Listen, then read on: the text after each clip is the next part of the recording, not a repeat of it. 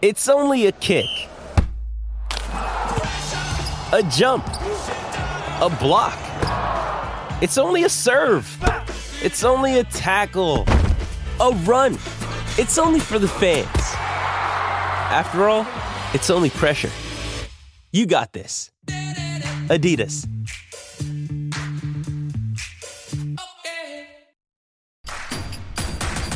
Introducing Royal Caribbean's newest ship, Icon of the Seas, the ultimate family vacation. The ultimate 6 slides, 8 neighborhoods, 0 compromise vacation. The ultimate never done that, can't wait to do it vacation. The ultimate chillin' by a different pool every day of the week vacation. This is the Icon of vacations. Icon of the Seas, arriving in 2024. Book today. Come seek the Royal Caribbean. Ships Registry, Bahamas.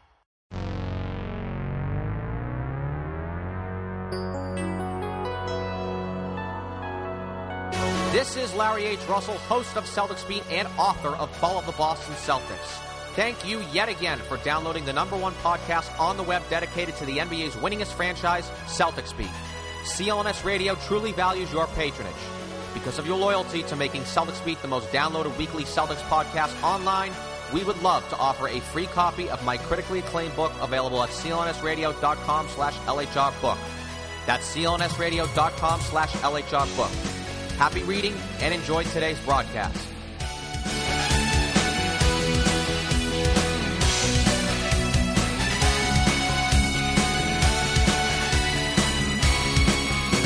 Today is Sunday, April 24th, 2016. This is Celtics Beat on CLNS Radio, and I am Larry H. Russell in the thick of the 2016 Eastern Conference quarter-final series with the Celtics getting on the board Friday. They are now down 2-1 to the Atlanta Hawks with Game 4 on tap at 6 p.m. Eastern Time this evening in Boston.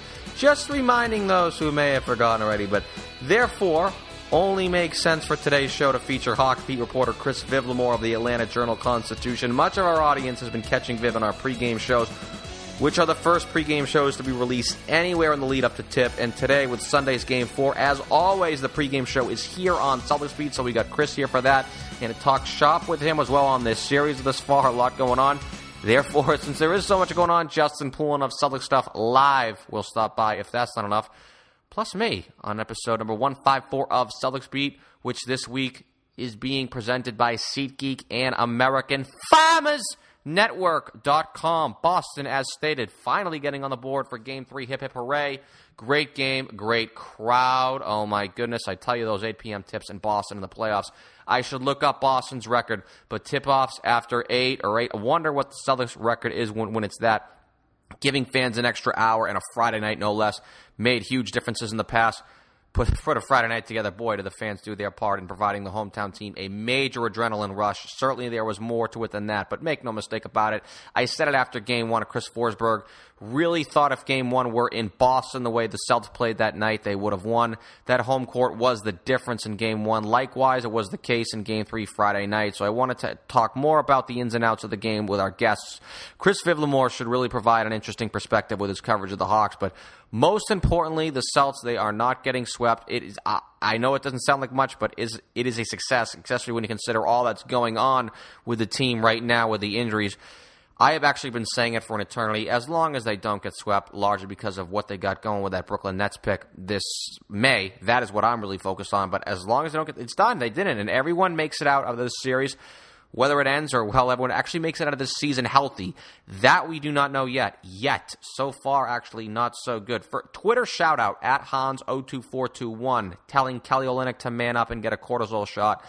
No, not from me. Good God. Actually, hell no. Should be players be injecting synthetic hormones, a.k.a. steroids, in them to trot them out there for first-round playoff series in a season in which the Celtics can't win a title. This one, likewise, probably will not even win a first and definitely not a second-round series. So there's absolutely no chance that even be considered in my eyes. Cortisol shots, I mean, they have been scientifically proven to have long-term negative impacts on one's hormonal system and thus their personal health. So I actually think it's ridiculous for that to even be a consideration in a playoff series like this.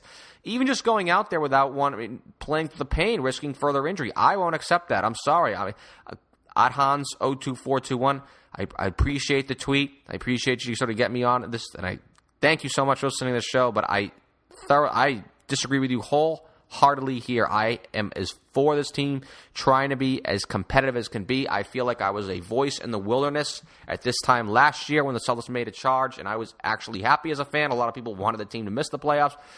But first-round playoff games and so-called playoff experience in this aspect does not trump the health and well-being of these players like Olynyk, like Avery Bradley, and even Jay Crowder, who I want to talk about with some of our guests personally. I don't think he should be playing. I mean, yes, his defense has been great on Paul Millsap, but again, he's barely a net positive for this team, and likewise, there's just too much at risk. So as enjoyable as Friday night was and as enjoyable playoff basketball is, I put a greater premium on the well-being of the assets, there's that word again, on this team, and I do, and I think fans will agree with me once we start getting a little deeper into the offseason and the rumor mill starts beginning to see them. It's all spur of the moment here stuff, Mal, but there were two stories on Friday night. One being the actual game. Story 2, Isaiah Thomas, no, not the playoff career high 42 points. We got the news now. Broke, I believe, at around 2:30-ish Saturday afternoon. That means we can actually talk about basketball with our guests and not horse crap. So story 2, Isaiah Thomas, he's clean. He will not serve a suspension and will play in Game 4, thank God. No, not just for the Celtics. I mean, I don't even think any of this is vindication for the NBA because it seems like there's every 3 or 4 years or so, there's a playoff series that hangs in the balance because of some stupid league suspension or potential suspension because, I mean, oh my goodness, these players are getting a little too emotional. They may make a non-basketball play in a playoff series. Oh, no violence. There's absolutely no place for violence in this world. Other than the fact that except the whole civilized world was built on violence, this country, America, was founded upon violence and evolved upon violence, do we forget about things like that? How horrifying of what terrible violence. I mean, the trivialness of it, the fears of fights breaking out, spilling into the crowd, potential lawsuits on hand, I get it, but I'm sorry. The repercussions that there are by deliberately trying to eradicate the emotions of the game by micromanaging every last instance of non-basketball play, it's just, that's preposterous, and it's quite frankly girly, I guess, if that's the word that we can use.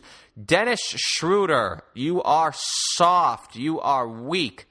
Tweeting an image of Thomas hitting him in the face with a whiny "he started it" message. I mean, my goodness, it's just, I mean, it's not the NBA too, it's the world. What is this country coming to with being so horrified by the most trivial forms of assault? I mean, now we're attacking speech with hate crimes and bullying. I mean, well, let's just stick with the NBA. It's the NBA playoffs.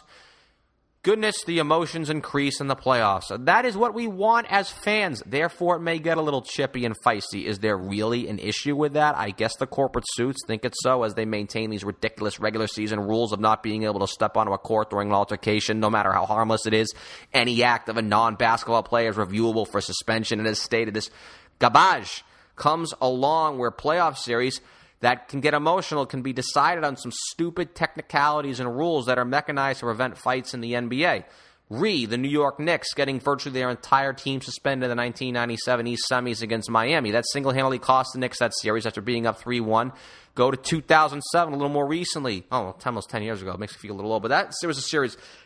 That was essentially the de facto version of the NBA Finals. The Suns lost to Amare Stoudemire because he was at the scorer's table after Robert Horry barreled over Steve Nash in a blowout win in San Antonio in Game 4. So Stoudemire and a few other key Suns players, I believe it was Raja Bell, they were suspended for Game 5, which was in Phoenix. I mean, it's a joke. I mean, let them play. Let them be themselves. We never see these players as themselves. Everything is masked behind the advertising dollar. Now there are times we see a little life in these guys, even if it's, violence. We see that side of them. That's good in my eyes, but Thomas will play in Game 4, but the fact that this hogwash even cost me those ounces of oxygen is utterly infuriating. If you want to go after the integrity of the game, I'm all for a suspension on Marcus Smart. Do something to him to end his boorish flopping. I've had enough of it, and at this point, it's going to cost him because the refs will not buy his BS anymore. No, I was not laughing at stupid Vine videos like childless millennials would. His flopping is utterly appalling, and it's just stupid. The guy's made of glass anyways. What's he doing jumping 5 feet in the air and landing flat on his back on a hardwood floor? It's stupid. It needs to cease. And if the league isn't going to do anything, the team should. I've never seen a Celtic in the history of the franchise that does this crap. So it's just not a Celtic thing to do. I'm wired up right now. Do you see this with me? And I need to cool off a little bit here because bang, I just look at the dial and there he is. I mean, we are in the midst of the NBA playoffs. We got a guess, but I see him right there on the switchboard, Chris Vivlamore of the Atlanta Journal-Constitution. He is here with us, per usual at this point. Thanks for getting me sort of a little bit now. I can cool off a little bit, Chris, but I'm happy you did this. But Chris is the Hawks beat reporter for the AJC. Viv, you saw it. The one thing we discussed on the pregame show prior to Game 3 back on Friday night, and for our audience who missed it, CLNS Radio's pre- and post-game shows are on the CLNS Radio mobile app, including the pregame show with Viv prior to Game 3. Chris, both of us have accepted that the Hawks, they are the better team, certainly in this series, how Atlanta matches up with Boston and the fact that the Celtics are already missing some key components. Some other guys are slowed down as well. But we talked about it, and you felt more strongly about this than me, and that's you being around the Hawks and all, but you've thrown around the word complacency when it comes to them. You've coupled that with the Hawks and walking into what we both knew would be a madhouse, the at 8 p.m. tip. How much of it was Atlanta complacency, and how much of it was a desperate Boston team playing in front of a raucous crowd? No, it was definitely the latter. I mean, I don't think the Hawks were pleased with the way they came out, at least defensively. But, I mean, that's just a crazy, crazy crowd. I mean, from the get-go, that was a nuts atmosphere, maybe one of the most crazy I've been in a long time. So, I mean, that's so hard to overcome. And the start they got off to. Now, credit the Hawks for battling all the way back and actually taking a brief lead. But, I don't think they were happy with their defense. I think there were issues. They certainly let Isaiah Thomas get away from them. But I would not in this case say it was them being complacent. That was about as fun of an NBA playoff atmosphere as I've been in a long time. Yeah, we talked about after Game 1, or at least I made this point. I think I made it with you, but while I've accepted that Atlanta is the better team and they're just not a good matchup for Boston, Game 1 was a game, and I told this to you, where one can easily say that home court decided that game with both how the teams played, and you saw role guys. They rode a hot crowd. Mike Scott was one, Kent Bazemore. It's amazing what it does, especially with the way Boston did. The comfort level for some of these other guys, the adrenaline rush, and definitely last night, Jonas Jerebko and Amir Johnson were the ones who sort of jumped out right out at me in terms of riding a crowd. Yeah, I mean, the look at the Celtics' first basket is that putback jam by Jerebko. That's just, and then the place really goes into a zoo. And I think the Hawks have obviously been through playoffs experiences before, and they've got some young guys, but that was unlike anything they went through in Game 6s in Brooklyn and Washington last year, and even it was close to what Cleveland was able to do in Game 4 to close them out last year in the Eastern Conference Finals. I mean, that was crazy. You got to watch for one thing, though. I haven't been going to the games for years. I still have my season tickets. And by the way, I'm really hoping for a Game 6 because I've sold my Game 6 tickets. I'm really in no rush to give that money back to the person I did. So one thing to watch for, though, with Game 4, not sure that Boston crowd can replicate that again. 6 p.m. start. I know it's a weekend, a little difference, but right. I was going to the games back when they had Garnett and Pierce. One of the things I always watched out for with those teams were early starts. Saturday night, right. Friday night games, 8 o'clock, and when they were in the Eastern Conference Finals and the NBA Finals, those were 8:30s and 9. So you got that place was rocking already when you had everyone getting boozed up. But the early start on Sunday, I'm going to be interested to see if the crowd can replicate what they did on Friday night, because there have been times in the past. I remember going back to 2011, they played Miami. I was there Saturday night, Game 3, place went bonkers. Game 4 was on a Monday night. It was a 7 o'clock. Place was like 80% full until midway through the first quarter. So I tell you, give this a heads up. Yeah, this from me. Watch the crowd early on in Sunday. I'd be somewhat surprised, pleasantly surprised, of course, from my biases. I'd be somewhat surprised if the crowd replicates what they did on a Friday night into a Sunday night 6 p.m. start. Yeah, I think the whole key, though, for the Hawks in that is they've dealt with it. They took that blow. They dealt with that crowd. And although they lost the game, you can say they survived it because, like I said, they erased a 20-point deficit. They came back, had a brief lead, a couple bad possessions down the stretch, and maybe that's even a different game. So that's what I want to watch in Game 4 is, they've learned to deal with that now. It was an initial blow, but I think that will be the advantage of the Hawks is they dealt with it already.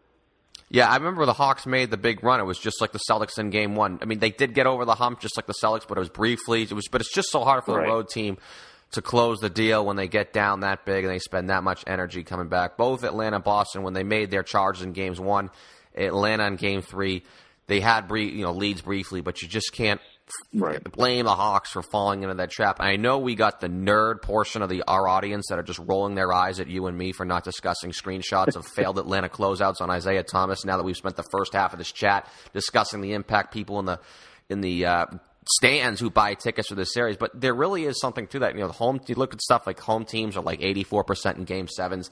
I can't wait till players are running around with iPhones attached to their arm or microchips in them so we can measure their enhanced neural pathways or hormonal levels or what their heart level rate is in certain venues or when they play at home.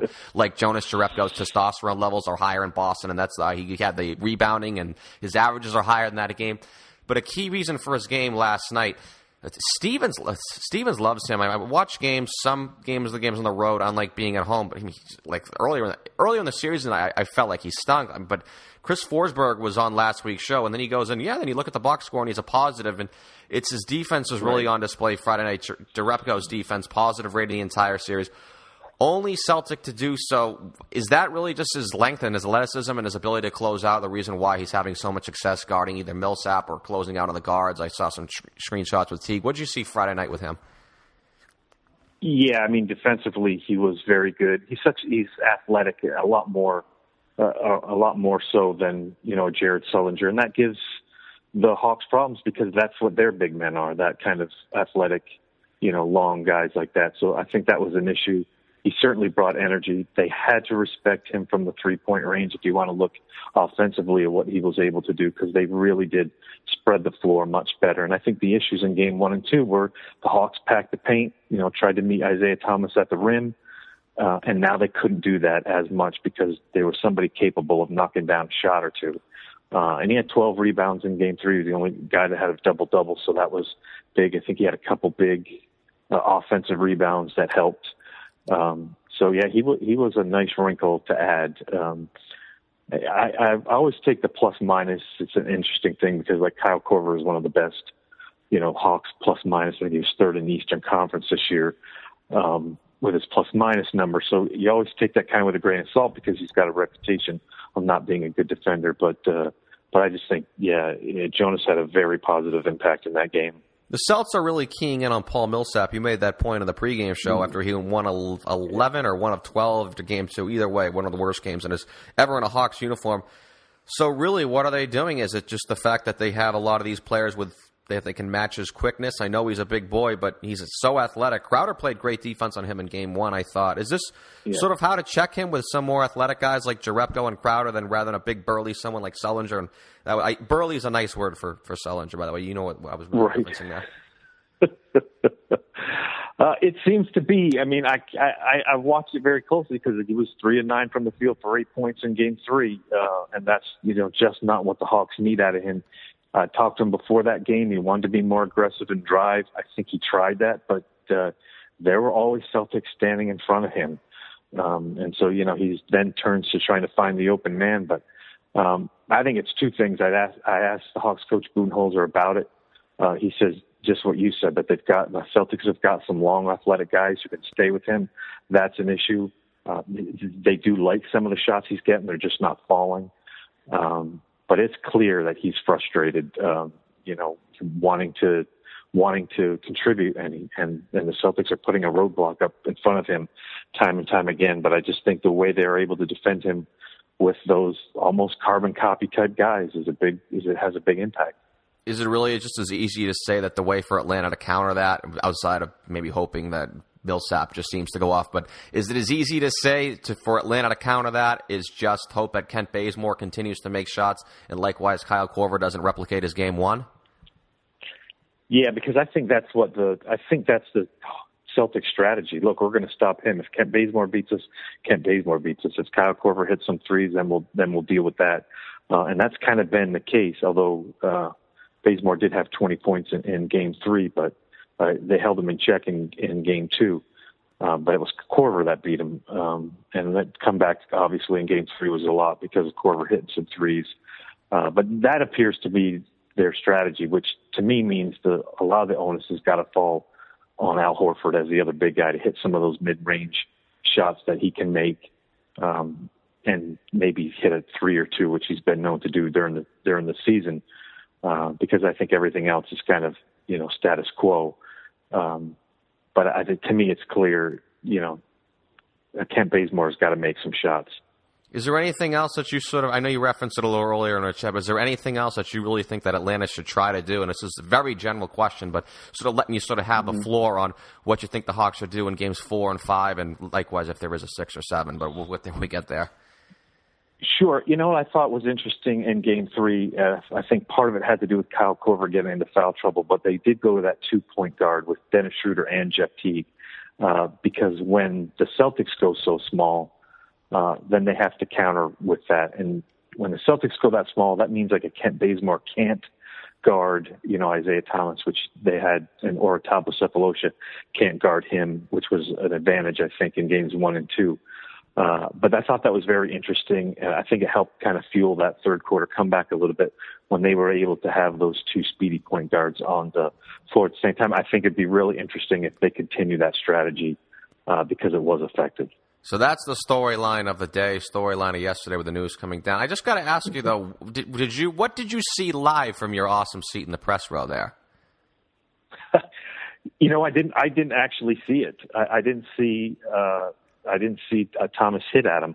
I saw the scrum after the foul, and then they review it for the double technicals.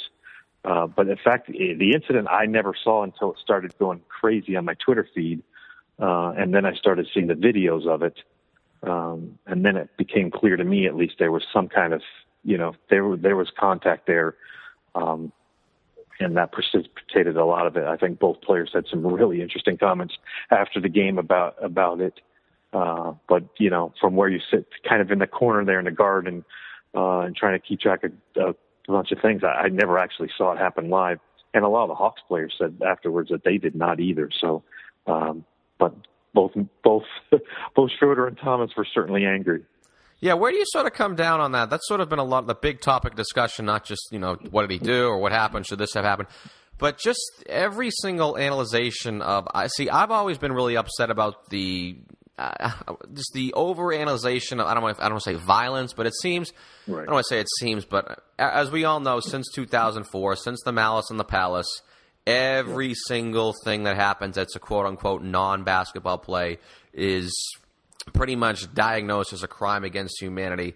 If you're one of the old schools, 80s, 90s, even early 2000s basketball fan, you're sort of like, listen, this is removing emotion from the game. If there's chippy stuff like that, it's fine. But at the same time, do you sort of say, well, the Malice in the Palace was set off by a little shove, I believe, to Ben Wallace? Where do you think, were you kind of okay with just the analyzation of a play like that, which at worst is just a slightly dirty play? Yeah, no, it bothers me. I mean, they had 3 lengthy reviews to see if things were flagrant, and to me, it just... Oh, yeah, the one on the pump fake with Schroeder was just like, come on. Right, and to me, it was just like, they're so afraid to get it wrong, that they just overreact, and that's what kills it to me. It just slows the game down. It's ridiculous. Most of the time, although they did upgrade 3 of them to flagrants, and it's so hard to tell when you're slowing it down so much. Did he really mean to come across the guy's head, or if he just touches the head, all of a sudden that makes it flagrant? To me, I want the players to be safe. I understand it. To me, sometimes it's just an overreaction of the officials to make sure they get it right, that we have to stand there and watch, 15 minutes of them looking at us play frame by frame. And I personally don't mind a little dirtiness. Listen, obviously you can't have these fights that spill into the crowd. That's a lawsuit waiting to happen, especially there's a lot of lawyers, I would assume, in the front row. The biggest thing, if you're going to talk about little agitations, I know Marcus Smart did a flop off of Kyle Korver where he jumped. He looked like he was jumping into a Chuck E. Cheese ball pit. And I think I have a far bigger problem with are the flops. And right. I appreciate the NBA being very vigilant with that, because that stuff came over from Europe, the Dukies coming in here. Guys, I think of soccer. When I think of flopping, I think of guys leaving the field on gurneys and then coming back and doing cartwheels and backflips after they score a goal about 45 seconds later. So that I'm happy with. The smart flopping is beyond irritating to me. Little dirty plays like that, little punches, I got no problems with. I like it. I think it brings a lot of emotion to the game. One of the other ways to look after the Celtics won that game, it extends the series, really. But how about this? The longer this series goes, who do you think it favors? Atlanta is the better team, but there's also the possibility, you finally saw in Isaiah Thomas, he made some shots for the first time in a few weeks, really. Your body can recover better during the NBA playoffs. And I know even Viv, you aren't catching red eyes in 3 different time zones during the course of the week. But players, they can recover from injury. You've seen it maybe possibly with Isaiah. Jay Crowder has been operating on a real bad reel, and that showed he's given the Celtics a lot of defense. But honestly, what I've watched from him, he's like 35% of the player he was on offense since he returned from that high ankle sprain. Maybe he can get a little better over the course of the series, and maybe Boston gets a miracle return from Olynyk and Bradley. Is there that train of thought in the Hawks' mind to put that much more of an emphasis on a quick kill and to follow it up back with what I initially stated before I started rambling here? Because you say the longer this series goes, the more it would favor the Celtics, even despite the fact that a 7th game would still be played in Phillips if we ever got to that point. Right. I mean, just naturally, the longer this goes, and there's a bigger chance that the Celtics can steal one in Phillips. And that would become obviously an issue to take home court advantage away. And now if you're looking to close out Game 6 in Boston in front of that crowd, that would really be something. So, yeah, I mean, especially after the way the Hawks started, you want to hold court at home, and they did that. It was the way they did it in Game 2, I think, that made people think, look, they need to put this team away. Especially, again, who knows if Avery Bradley comes back because you've given him more time to heal. And so, yeah, I think just having been around the Hawks and knowing sometimes they can lose games they shouldn't at home, the longer you let the Celtics hang around, the closer it might get. All right, so here we go. It is the pregame show after all. We kind of crunched it in this week, Seb, and I know you love this question, especially since you are undefeated in predictions here, not just these playoffs, but going way back yonder the regular season, all of 15 days ago when the Celtics were in Atlanta for the Hawks home finale. You're undefeated on these airwaves on CLNS, so tonight, no question about it, it's the pivotal game of the series. If the Celtics win, we could be looking at a 7-gamer here if teams continue to hold serve at home.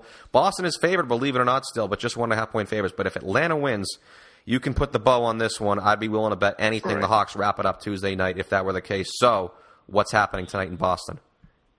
Yeah, see, I'm going to go back to, I think the Hawks are going to pull this one out in a close one. Celtics is shorthanded. I think the Hawks learned a valuable lesson on, how to play in front of that crowd, and again, just what it means. So, I'm going to give the nod to the Hawks in this one in a close one. Big thing to watch for. Can the Celtics crowd at a 6 p.m. start be as raucous as they were for an 8 p.m. on a Friday? No, and you got to work tomorrow, but Chris Vivlamore, Hawks beat reporter for the Atlanta Journal-Constitution, can follow him on Twitter at @CVivlamoreHAC. Chris, thank you once again. Not too far away from becoming an official CLNS Radio contributor at this point. There we go. Well, I'm proud to do it. Chris Vivlamore, once again, catch you soon. Back on the other side of the break with Justin Poulin. You're listening to Celtics Beat on CLNS Radio, the leading online provider of audio-video coverage of the Boston Celtics.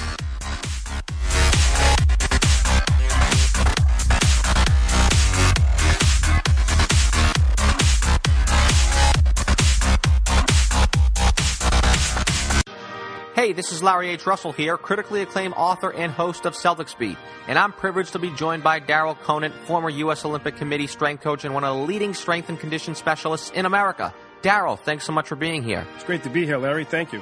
Darryl, you're a student of the legendary bodybuilder Vince Gironda. Tell me a bit more about Vince. Vince Gironda was considered the pioneer of pure natural bodybuilding. His training methods and nutritional concepts are still being incorporated in many gyms throughout the world today, and I had the privilege myself of having him as my mentor. How can we learn more about the methods of the Iron Guru? As a student of Vince Gironda, I always wanted to give back to Vince in some way. I wrote a book entitled Invincible that depicts many of Vince's programs and nutritional theories that he taught me. For more information on this book, folks can visit my website at www.darrylconant.com. Darryl, Vince had so many methods and ideas for achieving optimal health. Care to share any while we're here?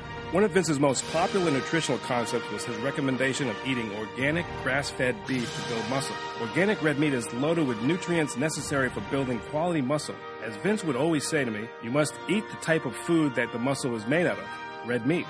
Get on that path of effortless fat loss and optimal health by following the appropriate nutritional methods. And get it from the country's leading organic meat brand, American Farmers Network, at AmericanFarmersNetwork.com. Episode number 154 of Celtics Beat is brought to you by SeatGeek. Have you ever been frustrated trying to buy tickets online? Most sites make it complicated, and they all try to sneak in huge fees at checkout. That is why you need to try SeatGeek. They are the best ticketing app available in buying and selling sports and concert tickets because of their honesty. The price you see is the price you pay, and every ticket on SeatGeek is ranked based on value. There's more. Before you buy, you can use SeatGeek's detailed maps to see the view from your potential seat. Tonight is Game 4 of the 2016 NBA playoffs at the TD Garden, and this may be the last time fans can catch the Celtics in Boston for the next 6 months. There's not a better time to get yourself to tonight's huge NBA playoff game in Boston. Listeners, you get a $20 rebate off your first SeatGeek purchase. Here's how. Download the free SeatGeek app, go to the Settings tab, and click Add a Promo Code, and enter promo code CelticsBeat. All one word, and SeatGeek will send you $20 after you've made your first ticket purchase. Experience the NBA playoffs and more. Download the free SeatGeek app and enter promo code CelticsBeat today.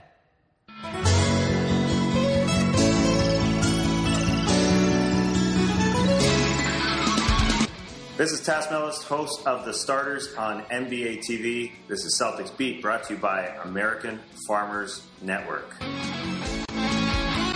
Back here on Celtics Beat, first off, thanks to all those who participated in our latest ticket giveaway and those who left a rating and review on iTunes. Really appreciate it, especially since they were all kind words. That means a lot to us in a small way. That's very beneficial to what we do here week in and week out these last 4+ years. I really appreciate those reviews. We'll have more contests in the future for sure. More tickets to give away, but we're kind of running out of time this season. I'm not going to lie there. Would love if anyone who hasn't left a review and given us a rating, please do so. Safe to say that will not be the last contest we have.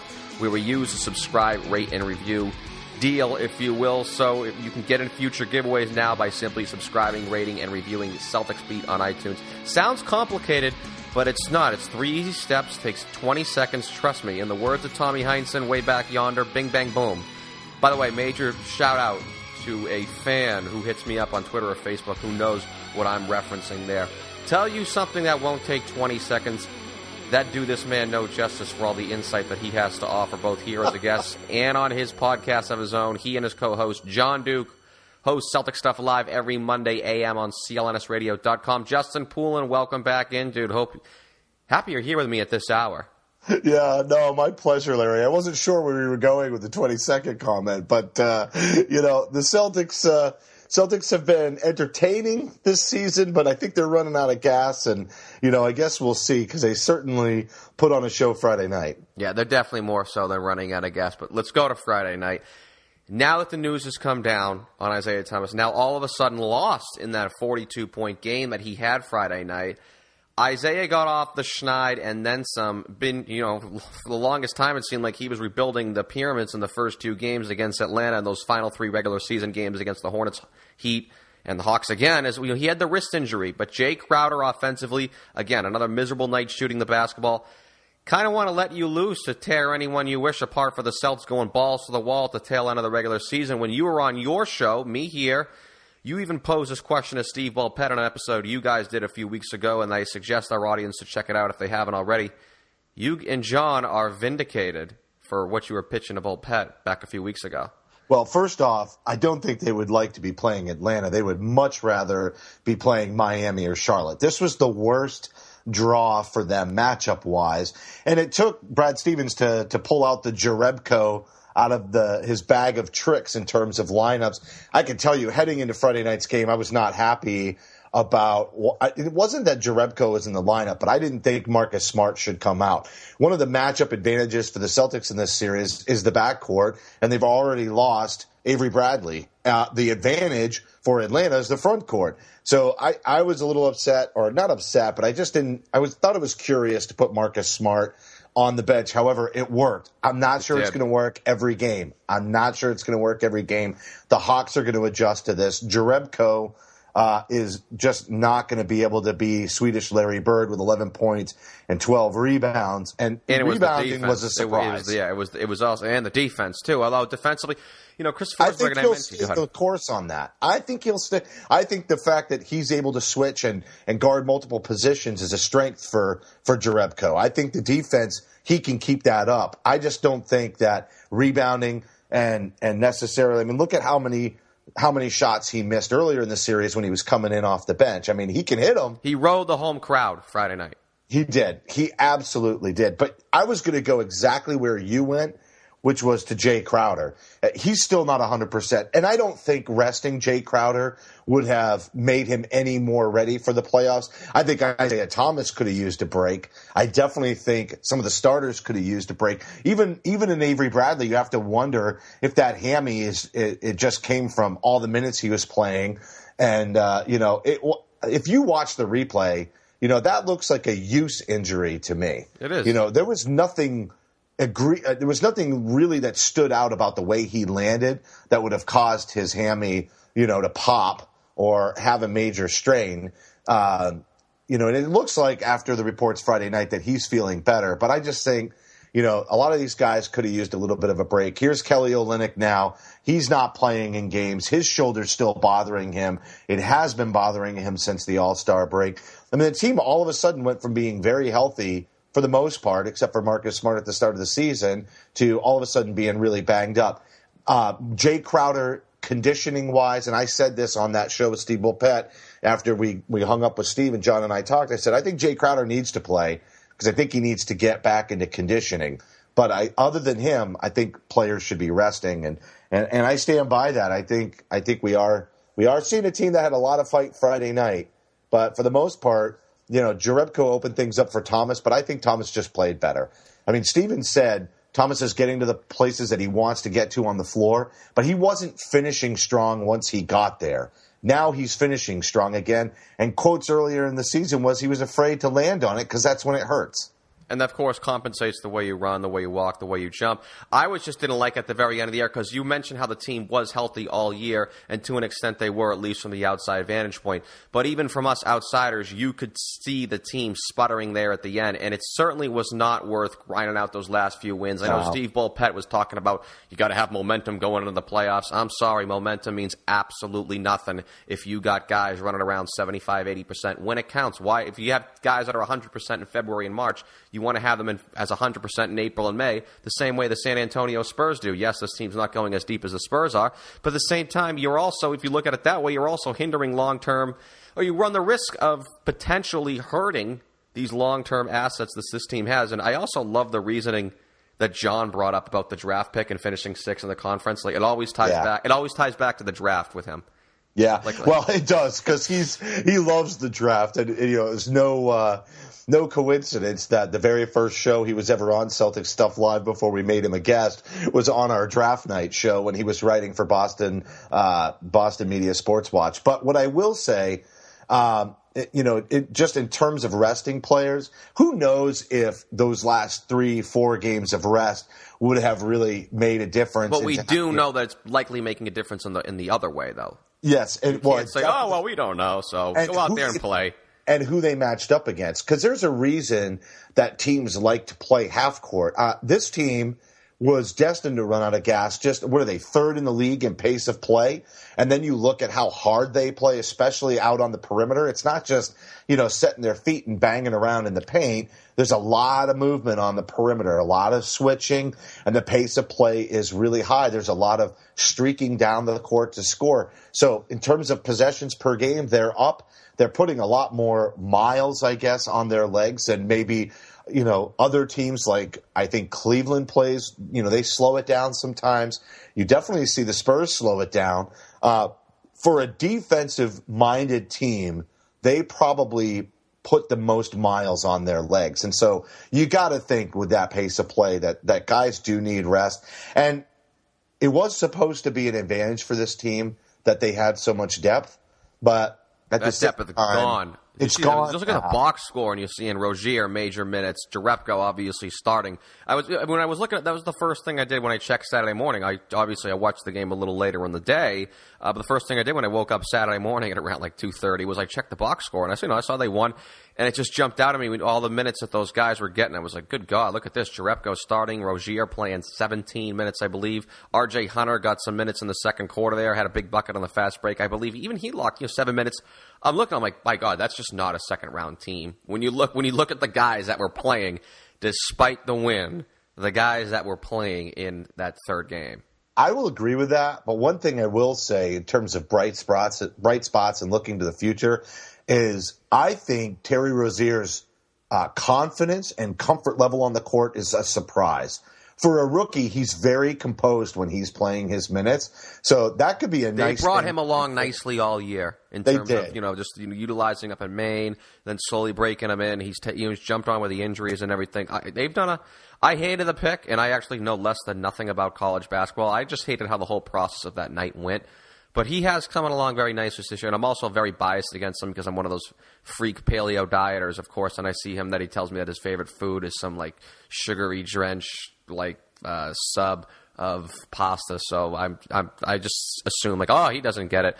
I want to stick with this injuries thing though. Did you see the quote that Brad Stevens had? I think it was before the game because the Celtics of all teams, they tweeted it out. Did you see that quote that he had about how it's Olynyk's decision if he wants to play? Yes. Yes.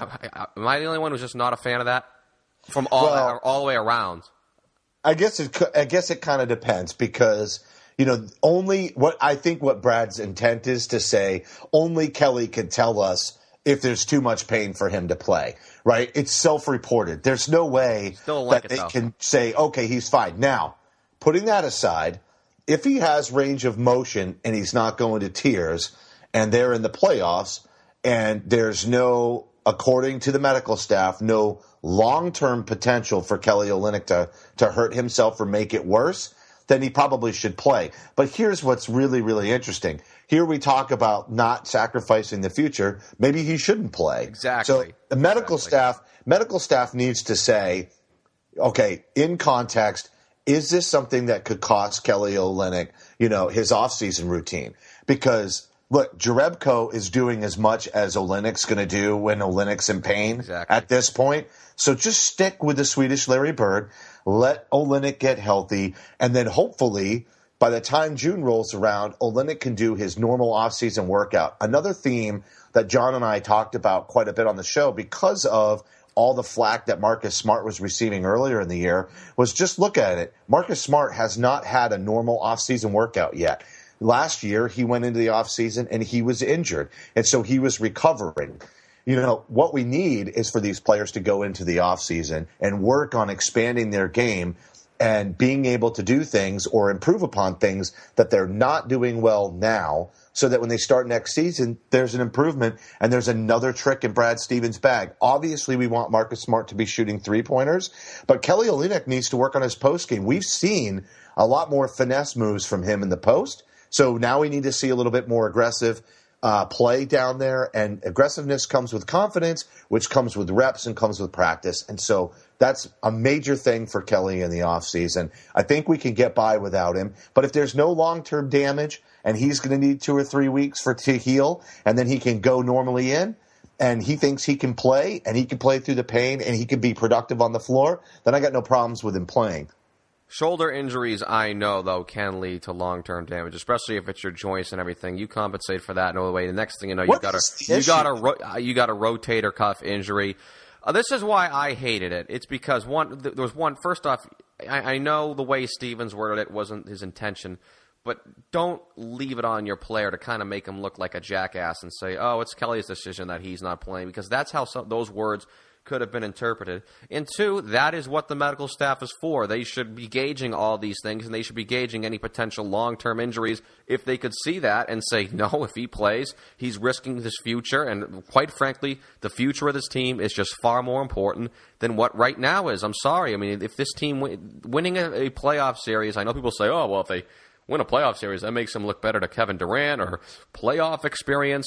I'm all for that, but not when it comes to throwing away assets that are on your team and what they have, because you're not going to be able to get certain players in trades if you're kind of blowing them away and getting them hurt in playoff games. Though, what about that article? I sort of came under, I don't want to say it came under a little heat because that certainly wasn't my intention. I've been upset at the medical staff of the Celtics for years and years and years. You've talked about it as well. This sort of goes back to my whole thing with Kevin Garnett, when that was so obvious to anyone who was watching, where if people who are watching something on TV can realize something's wrong with Kevin Garnett and that staff doesn't, where do you I'm going to let you sort of have the floor on that, because by now anyone who's listening sort of knows where I stand. No doubt. And we've talked about this on an appearance earlier in the year, maybe not as much in depth as we are today. But what I will say is my stance on the medical staff is, they're not always going to get it right. And as much as medicine is a science, it's not a hard science. There's still a lot of gray area in there.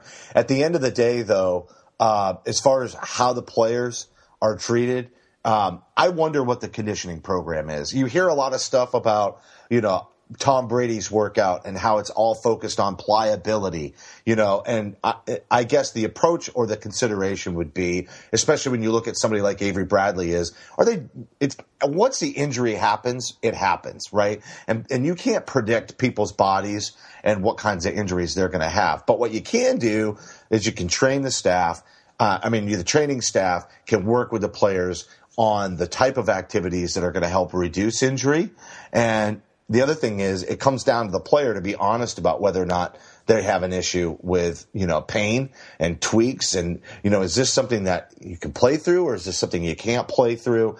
But at the end of the day, I wonder how much they're doing on injury prevention training. And if they are going to keep up this pace of play, Larry, that needs to be an area of strength, not adequate, not keeping up with, what the industry standard is, but it has to be ahead of that, because what they're demanding of the players in terms of, again, pace of play and the way that when they do attack the basket, the way they come down. A lot of these, you can't prevent bone bruises, but you can prevent, you can prevent injuries. You can strengthen the shoulder.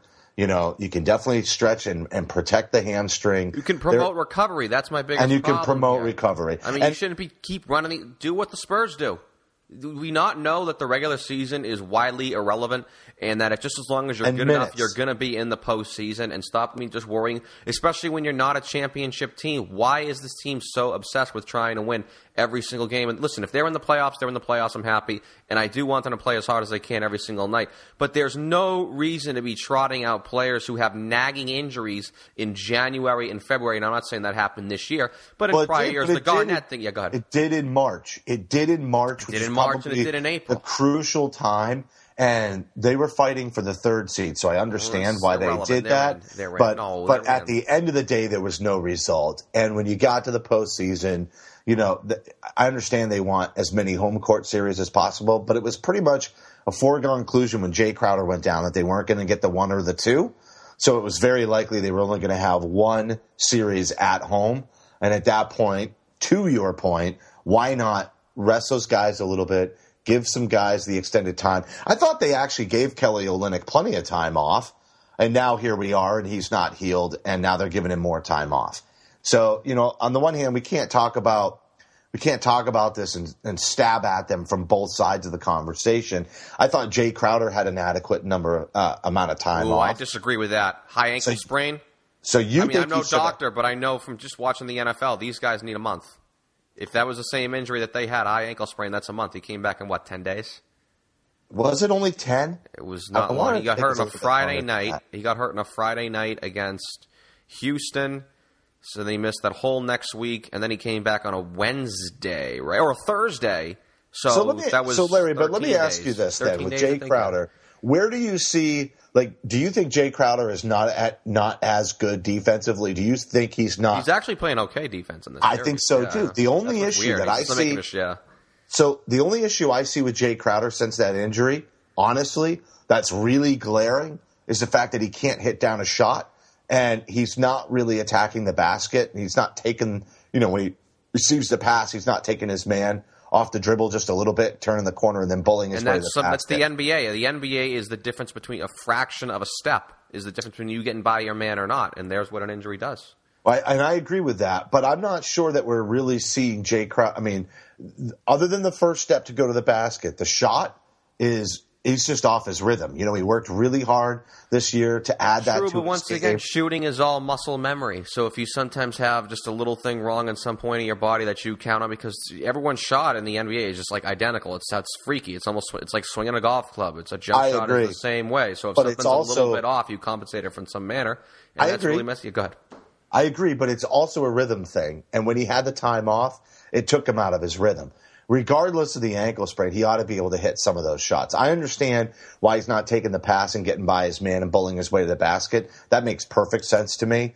But the outside shot at this point, I think it has nothing to do with his ankle. I understand, making the move to the basket, he's just not quite as quick, so he knows he can't go to it. But as far as the shot, I think it's a rhythm thing. I think the time off and the pain and trying to get himself back into a rhythm, he's just not a natural shooter, right? That's obviously something that he worked on to develop. I think he just got taken out of his rhythm and he's having a hard time finding it again. I'm not sure that that's injury related.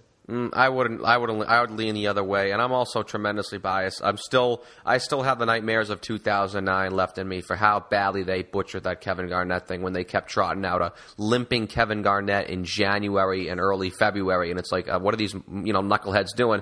And sure enough, I don't want to say they ruined his career, but they ruined that season and they ruined the next season. So I'm still a little ticked off of how that went down. I'll never forget it. I'll never forgive him. Well, hold on a second. All right, so we're talking about all these injuries and everything. So a lot of these guys have excuses for things that aren't going maybe as well as it did during the prime of the season. But what is Jared Sullinger's excuse? Oh, I don't know. I mean, I also don't like how the fact that Celtics can't seem to get him in good enough shape. Well, we talk about good enough shape, but, if you look at him, he's had a history of injuries. I mean, when they drafted him, he had the back problem. And he actually stayed healthy this year, largely because he was on a minutes restriction. I mean, that's not good to have to be a minutes restricted player at 24, 25 years old. Do you think he was on a minutes restriction, or do you think they were just playing different people? Well, you're right. He's not on a minutes restriction, but they also know at the same time they can't play him more than 25 minutes in a game, or else it's an injury rating to happen, or he also doesn't have the stamina or endurance to play 30 He's not effective enough anyway. Yeah. I mean, my issue with Jared Sullinger, and especially in this series, it's really coming out. But, if he doesn't play just the way he wants to play, this is why Stevens is such a master, right?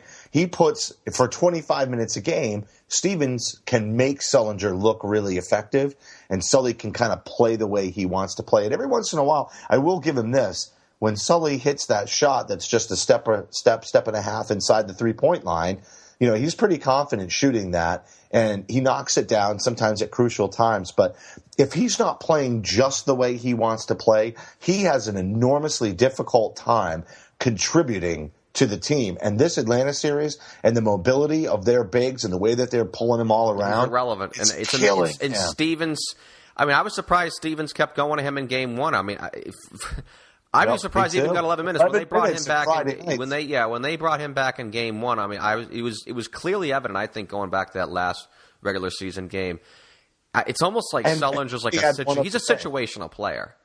I don't want to call him a situational. He's almost is he sort of like the left-handed man out of the bullpen, or something like the Tony La Russa left-hander bullpen type of guy. And I want to give him that type of credit, but he is a situational player in a sense. There are matchups that he cannot be in. And you and I talked about his value is rebounds, and Jerebko totally replaced his rebounding contributions in game 3. And to your point, it was amazing to see Sullinger start game 2.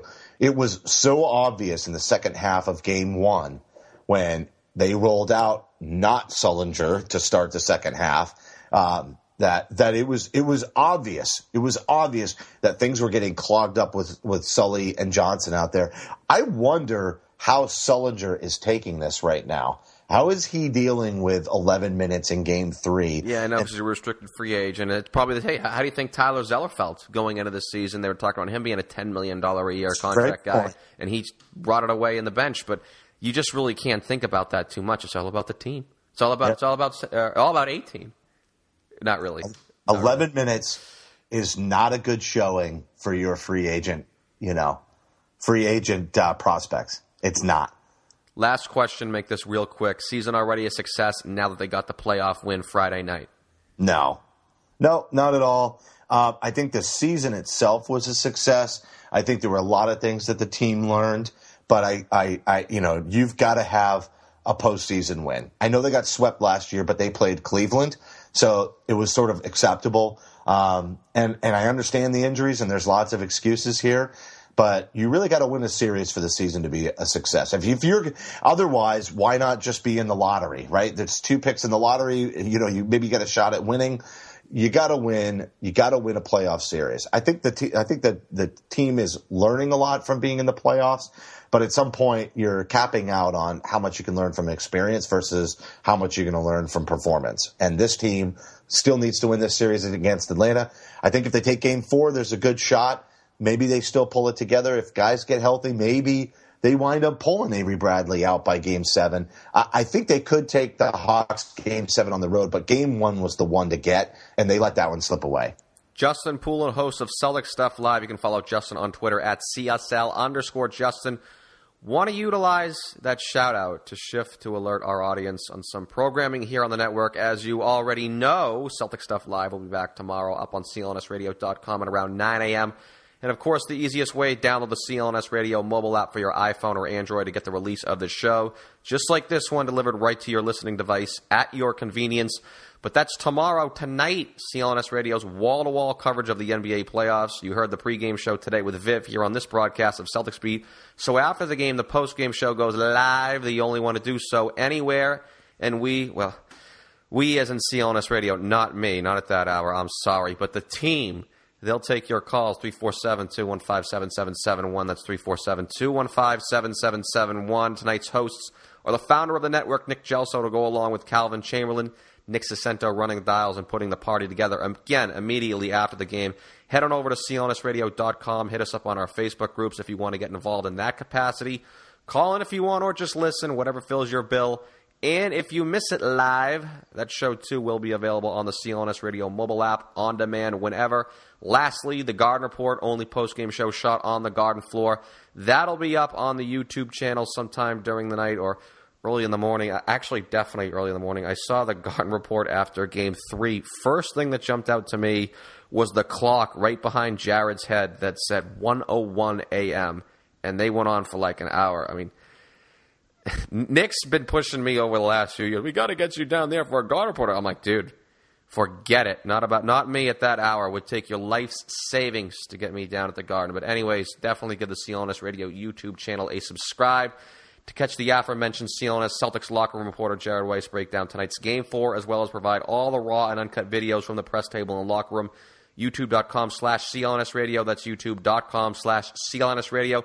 Maybe the last time of the season you catch Jared. Still no guarantee there's a Game 6 to be played in Boston. We hope they do. The fans, actually I do. I sold my tickets for that game. I don't want to give my money back to anyone, so thank you very much. Justin, we're here to wrap this baby up. So put this simple here. Will Game 4 be the last time we see Jared? Because basically I think we can all agree that if the Hawks get this one tonight, you can pretty much put Game 5 in the bank for them. So how's this one going down tonight?